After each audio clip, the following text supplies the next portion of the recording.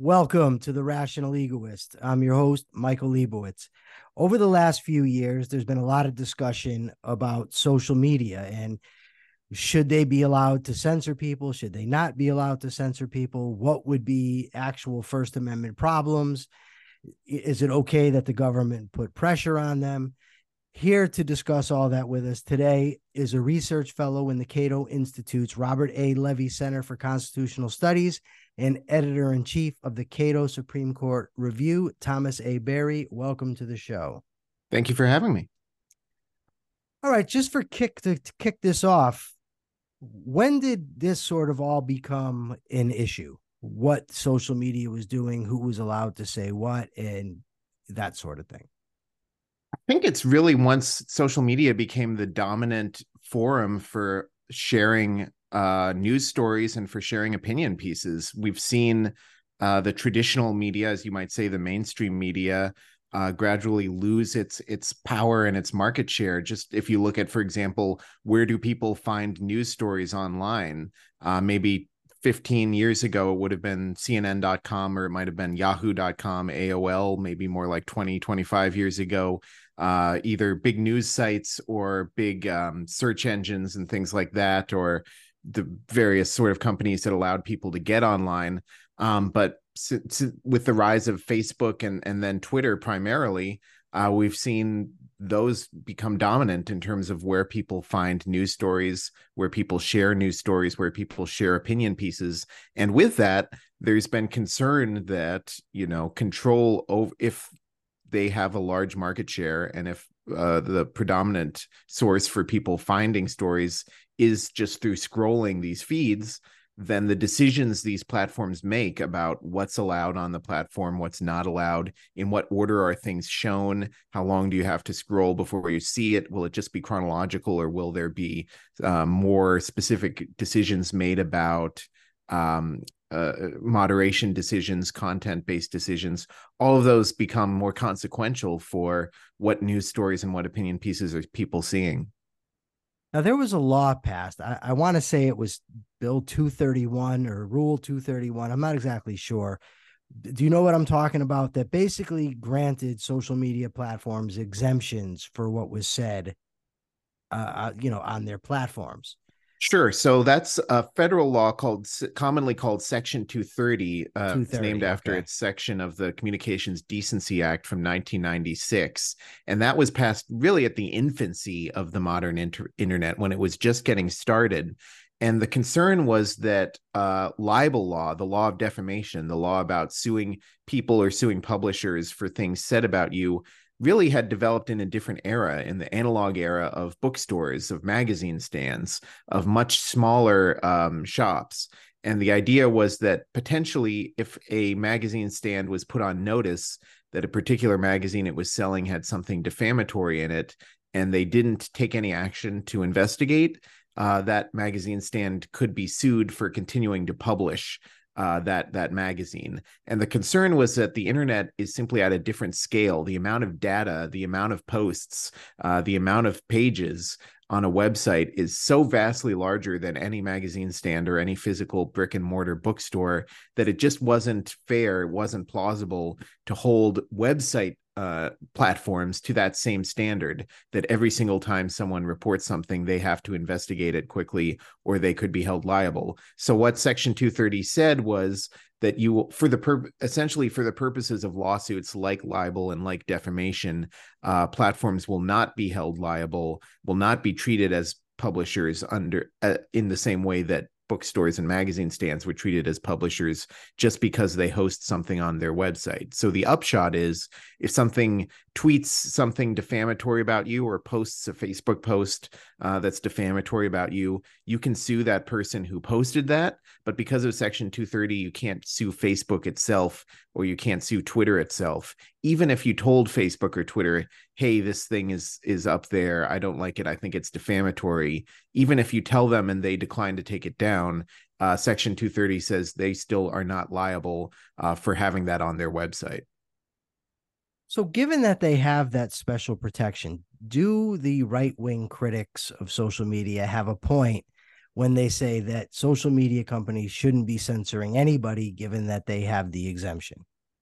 I I draw a distinction between two questions. There's a policy question of should Section 230 continue or should it in some ways be amended? And then there's the constitutional question. Do they have the right to continue to make these moderation decisions, to decide to have control over what appears on their site and what does not appear on their site? And in my view, critics too often conflate those, or they assume it's a sliding scale. I call it sort of the trade-off theory of the First Amendment, that if you give the right-wing critics that you mentioned see it as a trade-off, that because the government has given them these protections from defamation lawsuits via Section 230, there must, in fairness, be a trade-off where they lose some of their editorial First Amendment freedoms to decide what's on their platform. But the Supreme Court has never said that the First Amendment works that way. The way the First Amendment works is there's a baseline floor of freedom of speech, freedom not to say things you don't want, and crucially here, editorial freedom. And that's really what's at stake here. Editorial freedom, not to simply say what you think, but also to host and print or digitally print what you think is worth printing. Even if you don't necessarily endorse or agree with it, you still may want some things to be published by you and other things not to be published by you. And that freedom is entirely separate from whatever the standards of libel and defamation are, which is a combination of the common law of individual states and any protections that a state or the federal government might like to give. So there's one key, I won't get too deep in the weeds of precedent, but there's one key Supreme Court precedent that anyone thinking about these issues should know, called Tornillo versus Miami Herald from Florida. Florida passed a law saying if a newspaper criticizes a politician, they have to publish an op-ed, a response by that politician in the same space in the newspaper so that they get equal space to respond to that criticism. The Supreme Court struck down that law as a violation of the First Amendment, saying it restricted newspapers' editorial freedom. Now imagine that Florida passed some sort of Section 230-like protection for newspapers and said, okay, now when newspapers publish editorials, they cannot be sued for libel or defamation. If they then tried to pass that exact same law as a thought experiment, ask yourself, would the Supreme Court have to reach a different conclusion? Would it now say, oh, now that they're no longer liable for defamation, they've lost the editorial freedom that we said they had before? I don't see how that would be logical, because the point of editorial freedom has nothing to do with what are the standards of defamation or what risks do you put out when you publish things. It entirely has to do with the First Amendment protects the rights of publishers and newspapers to decide what the publications they're putting out look like. The way that I think about the First Amendment, freedom of speech, and I think the framers probably thought about it the same way, is that yes, you have the right to say what you want, but you don't have the right to an audience, you don't have the right to a platform, and you don't have a right to a microphone. But it seems like people on the right want to argue that you should have that right. You should have a right to get your viewpoint across. And that's just not the historical means or the historical way that the First Amendment's been interpreted, right? That's correct. And you say people on the right now believe that. The ironic thing is that the partisan valence on this issue has flipped 180 degrees if you compare it to, say, the 1960s and 70s. During that progressive era of the 60s and 70s, it was far left progressive activists who were arguing that we needed to force large platforms, which at the time were the mainstream media, the three big networks and the big newspapers, to host people they didn't want to host. The idea was that these big conservative corporations were inherently biased against socialist ideas. They would never publish op-eds by socialists or radical progressives, and therefore the only way to have a fair discourse is to force them to host things on their platforms that they don't want to host, to essentially create a right of access that the First Amendment, as you say, to create a radical new First Amendment doctrine that it protects not just the right not to be censored by the government, but also a right to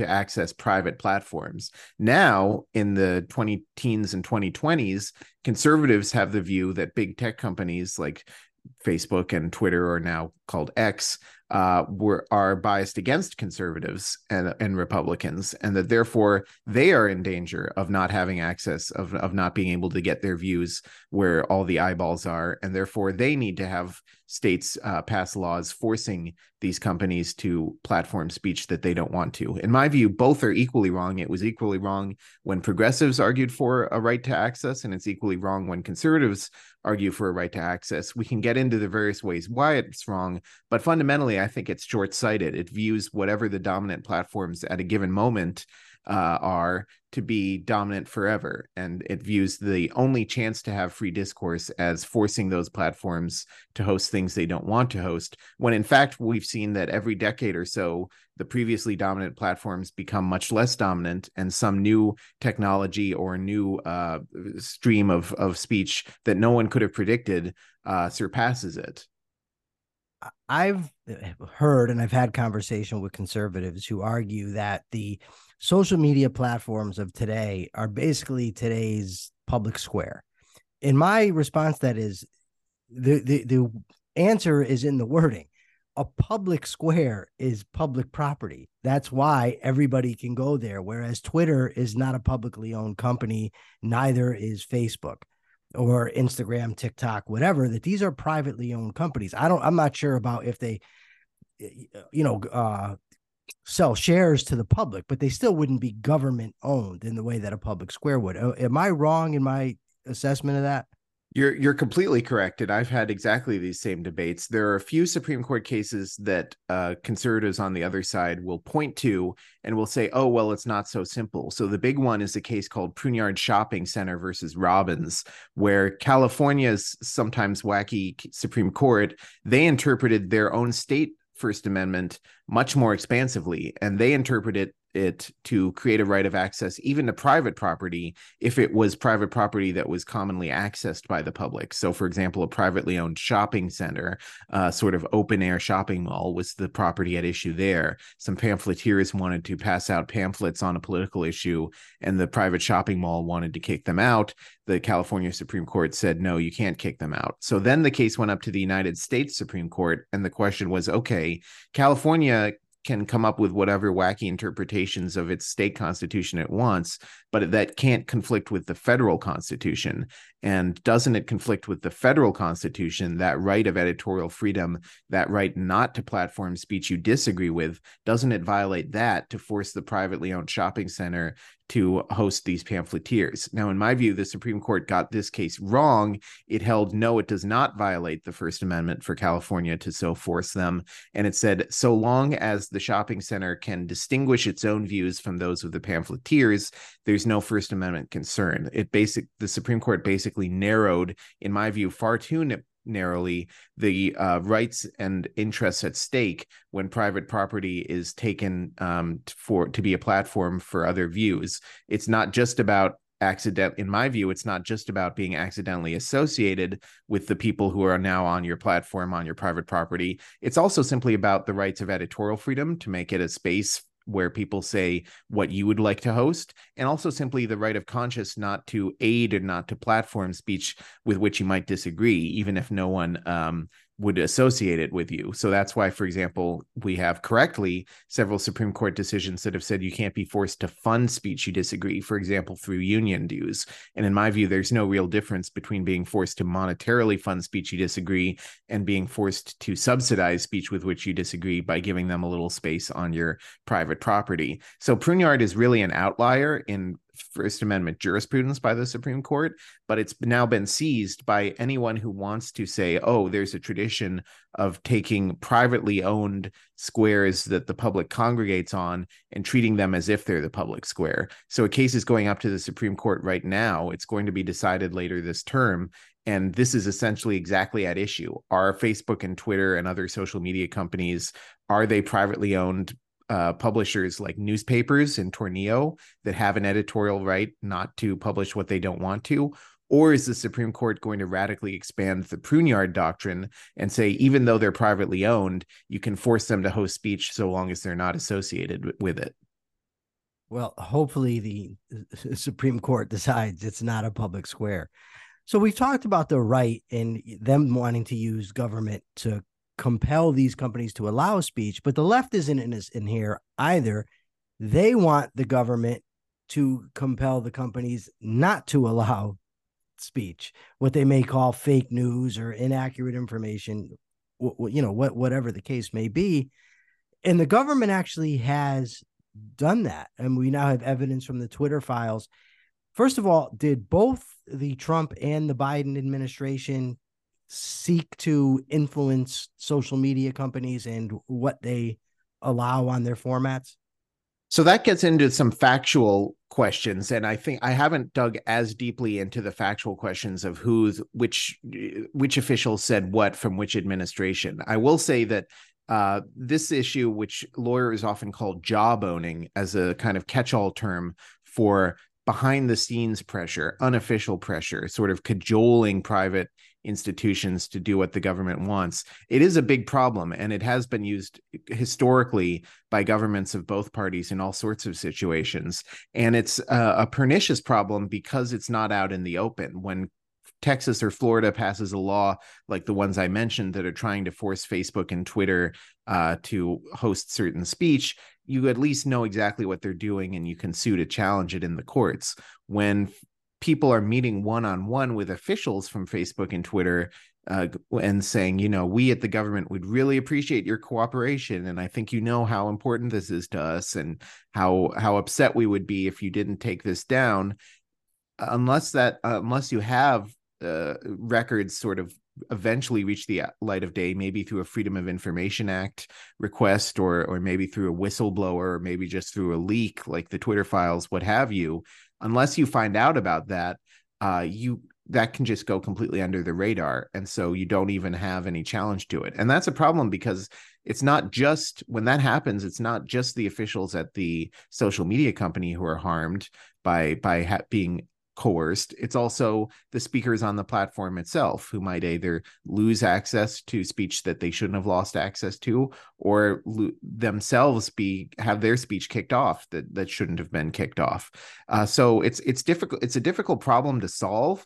In my view, one of the most promising proposals is to essentially have sunshine be the best disinfectant. Say, okay, every time there is communication between government officials and platforms, you have to publicize exactly what was said so that people can judge for themselves, was this undue pressure or not?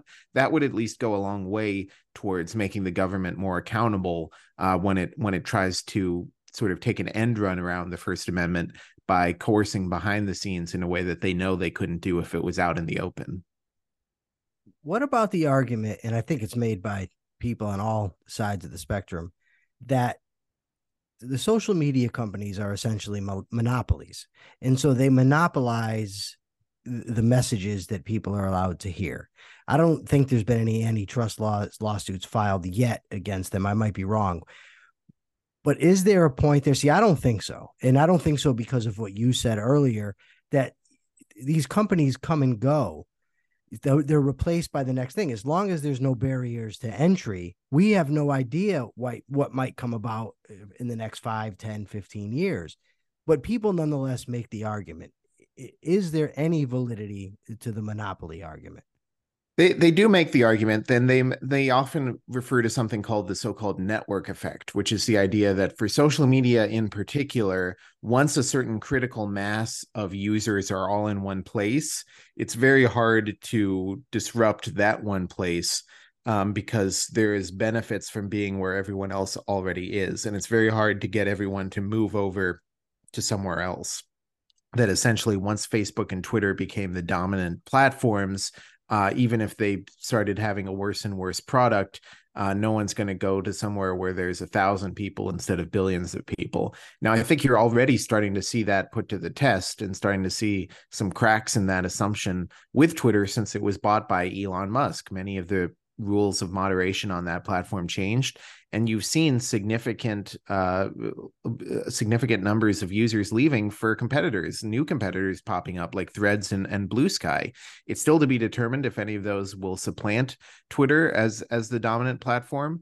But we've already gone through several generations of social media. We had MySpace as a dominant platform in the early days get supplanted by Facebook. We're already, I think, seeing Facebook to some extent become less used for, say, younger generations in terms of day-to-day communication than it was even when I was in college. You're seeing it be supplanted by things like TikTok now. And there may well be something else coming down the pike that none of us can predict. So even the network effect, which is how critics will distinguish this and say, oh, it's not like NBC, CBS, ABC. Once people got cable, just took one click of a button to do something else. The network effect of social media doesn't allow that. I think you're even starting to see that once people see a nicer alternative, it can happen surprisingly fast to have people move en masse to a new platform. You mentioned TikTok, and there's people out there who want TikTok banned. They say basically it's like an intelligence gatherer for the Chinese government, whatever. But are there First Amendment implications to banning a company like TikTok or a platform like TikTok? There are absolutely implications, serious First Amendment implications. It would be nearly unprecedented. I can't think of any other example of a platform being completely banned either at a state level or even at the federal level. Now, to say that there are implications doesn't mean it's an open and shut case and it would absolutely violate the First Amendment. Lawyers have a term of art called strict scrutiny, which essentially says that if you violate someone's speech rights, if you ban speech in any context, that doesn't automatically mean you violated the First Amendment. It means you have to ask, okay, what was the justification? And you have to strictly scrutinize, thus the term, the government's justification for that. In very rare circumstances, like 1 in a million, the government passes that test because they show such a compelling government interest. Again, that's a term of art lawyers use to justify the speech restriction. Now, again, it's a factual question that I don't know the answer to, how much of a national security threat allegedly is TikTok. If they could show, it's actively leaking state secrets or whatever, then potentially you can overcome that test, but it's a very, very difficult test to pass.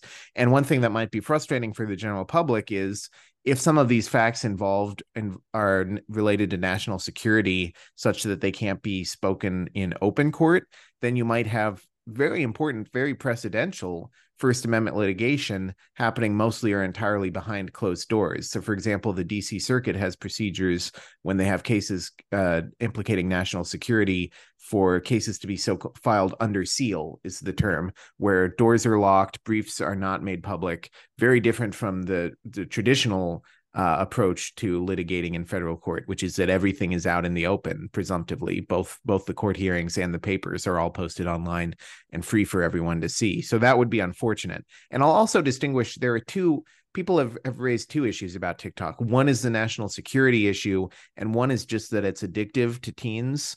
The addiction issue is a much less plausible justification for an outright ban. There have been, throughout history, governments have tried to say that speech is bad for people, it's addictive, whether it's pornography or whether it's political propaganda. Courts have never accepted that as a justification for banning speech. We have a strong tradition here that we trust readers themselves to decide if something is worth their time or not. Yeah, I hate whenever people bring in kids because they think it's like the argument winner. Once you say, well, what about the kids? And it applies the war on drugs. Well, if you legalize drugs, what about the children? It's always the children. And it's a similar thing. Well, their children are going to become addicted to TikTok, so nobody should be able to use it. But what really concerns me is something you just said about when it's national security stuff, because it takes place behind closed doors and we're expected to just take their word for it. And it reminds me of in correctional facilities, they have something they call the safety and security of the institution. So if you're trying to find information out, or you want to get a book in, or filing a complaint against somebody, whatever, once the administration in the prison system invokes safety and security of the institution, you're dead in the water. And everybody knows it, because now you can't find anything out. And how do I know if it's really violating the safety and security of the institution? And it's a similar thing. If they say TikTok is harming to our national interest, trust us. How do we know? And what are we supposed to do? And in my mind, I'm always going to side with freedom, always with free speech, and always against the government power, unless, like you said, they can actually prove what would you use? Strict scrutiny? Yeah, yeah. Through strict scrutiny that they've actually have an interest. Now, earlier you referred to how things have switched, whereas in this, I think you said the 60s and the 70s, it was the left who wanted to compel companies to allow speech, and now it's the right that wants to do that. But whenever they start advocating for increased government power, that government power never goes away. And you end up regretting it later when it comes and kicks you in your own ass. What are some possible implications if the government does get involved and starts regulating social media? I'm asking you, obviously, to play Nostradamus. I don't expect you to have 100% accuracy in your answer. I just wonder, like, what are some possibilities that we might not be foreseeing of letting the government get involved in these situations? 100%. I think conservatives would come to regret it very quickly if, for example, the Supreme Court upholds these recently enacted laws in Texas and Florida and sets a precedent that, yes, states may compel private social media platforms to host speech that they don't want to. Once you've set that precedent, I think democratic states such as California are immediately going to jump on that bandwagon and start regulating social media in the way they would prefer. So I could see very likely much more strict regulations of so-called misinformation and disinformation online. For example, perhaps compelling social media companies to enact new moderation rules that anything flagged as potential misinformation presumptively gets taken down unless the social media site can prove to the government that it's true or can prove that it's valuable or something like that. We've already seen the state of New York has compelled social media companies to have a hate speech policy.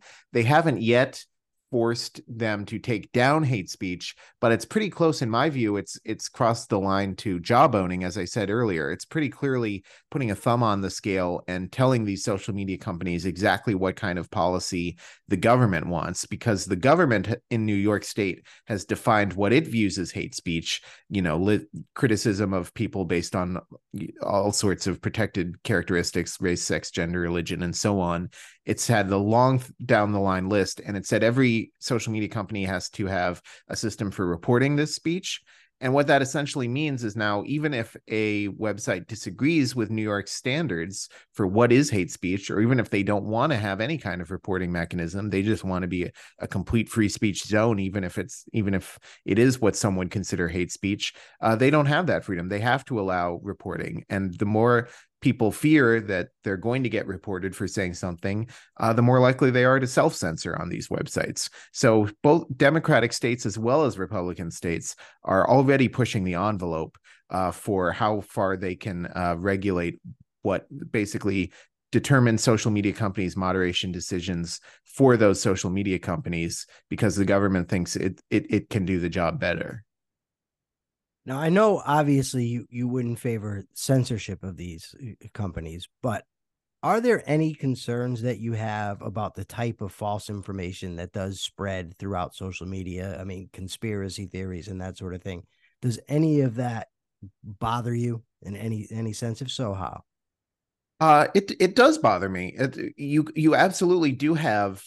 I think that there is a very defensible position to argue that the social media companies should be vigilant in moderating them, that the best speech community is one that is pretty vigilant about these issues. Now, I think that itself is debatable. There's a long-standing tradition in the United States when talking about free speech to have the so-called marketplace of ideas theory. This goes all the way back to Justice Oliver Wendell Holmes in a famous opinion that he wrote, which is the theory that the solution to incorrect speech, misleading speech, factually wrong speech is more speech correcting it, not censorship.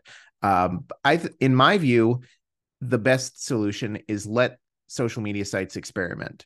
We have some that are anything goes, and we have some that are pretty strict. And we have some, like Twitter, since Elon Musk took it over, that have this interesting experiment of so-called community notes that I think is kind of an elegant solution. They don't outright take down posts that might be misleading, but they have a sort of rebuttal if it gets enough upvotes from the community. So there's lots of different solutions you could have to it. And in my view, this shows the problem with the Texas and Florida laws, because they would eliminate that diversity of choices. It would eliminate all of the different options that social media sites might choose and put just one size fits all rule for all of them. And essentially it would force them to be free for alls and keep up anything that's lawful speech. So if Texas and Florida's laws were upheld, you couldn't have a disinformation or a misinformation policy, even if you wanted to, as a private platform. So as usual, just like if someone asked, what's the best way to run a newspaper, I would say I'm not an expert on that, but I know that we should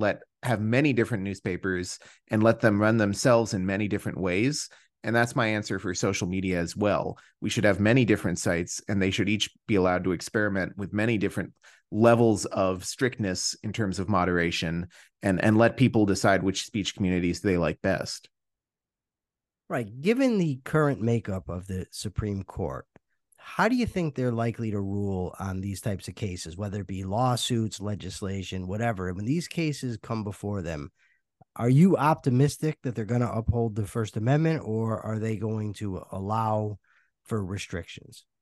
I'm pretty optimistic. I think the biggest question mark is some of the so-called more conservative justices. So a lot of this momentum behind regulating social media as so-called common carriers is the term conservatives like, which is the notion that, like a ship at a narrow port, they have to take all comers because they're the only option. A lot of the momentum behind that idea came from a short opinion that Justice Clarence Thomas wrote a few years back, in a brief, just a concurring opinion, not a majority opinion, where he said that courts should start looking into whether social media sites are common carriers. Now, Justice Thomas often writes this, and in my view, he's intellectually honest. When he says courts should start looking into something, he has not made up his mind yet. He just is exploring this question and is open to the possibility. So Justice Thomas signaled that he's open to the possibility that sites can be compelled to take all comers. The only other indication we have, and it's a very slight indication, is that when Texas passed this law that I mentioned, the Fifth Circuit Court of Appeals, which is the federal appellate court with control over cases arising from Texas, it upheld that law. And then very quickly, several social media sites appealed to the Supreme Court for an emergency blocking of that decision, to block the law until the case is finally resolved. And we have the vote there, and it was a very close vote. Five justices voted to block the law, so it has been blocked, and it will be until the Supreme Court decides these cases, probably in May or June of next year. But four justices voted not to block the law. And that's an indication, again, that perhaps they're sympathetic to it. Three justices were Thomas, Alito, and Gorsuch. One very surprising was Justice Elena Kagan, who's considered one of the liberals, but probably she was more likely just voting because she doesn't like emergency orders. Most likely it was not about the merits of the case. So in my view, realistically, probably the worst that the social media sites can do is a 6-3 vote with Justices Thomas, Alito, and Gorsuch voting to uphold these Texas and Florida laws, in my view, incorrectly. But I could easily see it being 9-0 on the right side as well. The conservatives on the court are supposed to be originalists, textualists when it comes to the Constitution. If they stuck to that method of interpretation, how would they decide in relation to social media companies? It's a great question, because originalism is really in its infancy when it comes to the First Amendment. I've dug into this a little bit, and it's kind of shocking how little debate or little fleshing out there was at the time of the founding of just what do we mean by the freedom of speech. So the vast majority of First Amendment doctrine that we've built up over the last 225 years is court-based. It's not looking to early laws and early history. And in some ways that makes sense, because of course we forget the First Amendment only applied to the states until the Civil War era, until Reconstruction. That was the first time where it was expanded. It only applied to the federal government. Yeah. It did not apply to the states until Reconstruction. And the federal government just wasn't wasn't in the business of passing a lot of laws restricting speech or even dealing with speech. So we don't have a lot of doctrine from early American history on that point. But in my view, there are just sort of basic presumptions. We know that at the early American history, the printing press was very important. Freedom of the press was, in fact, included in the First Amendment. We forget it doesn't just say it protects freedom of speech, it also protects freedom of the press. And those were considered in some ways two distinct things, because the press wasn't just about your own opinions, it was about the right to print others' opinions as well. And so I think looking to that principle and the fact that we had such a robust speech economy of small private printers really printing whatever they wanted, and you almost never had governments going in and saying, don't print this, do print that. It would have been seen as one of the worst restrictions on speech, which is a so-called prior restraint.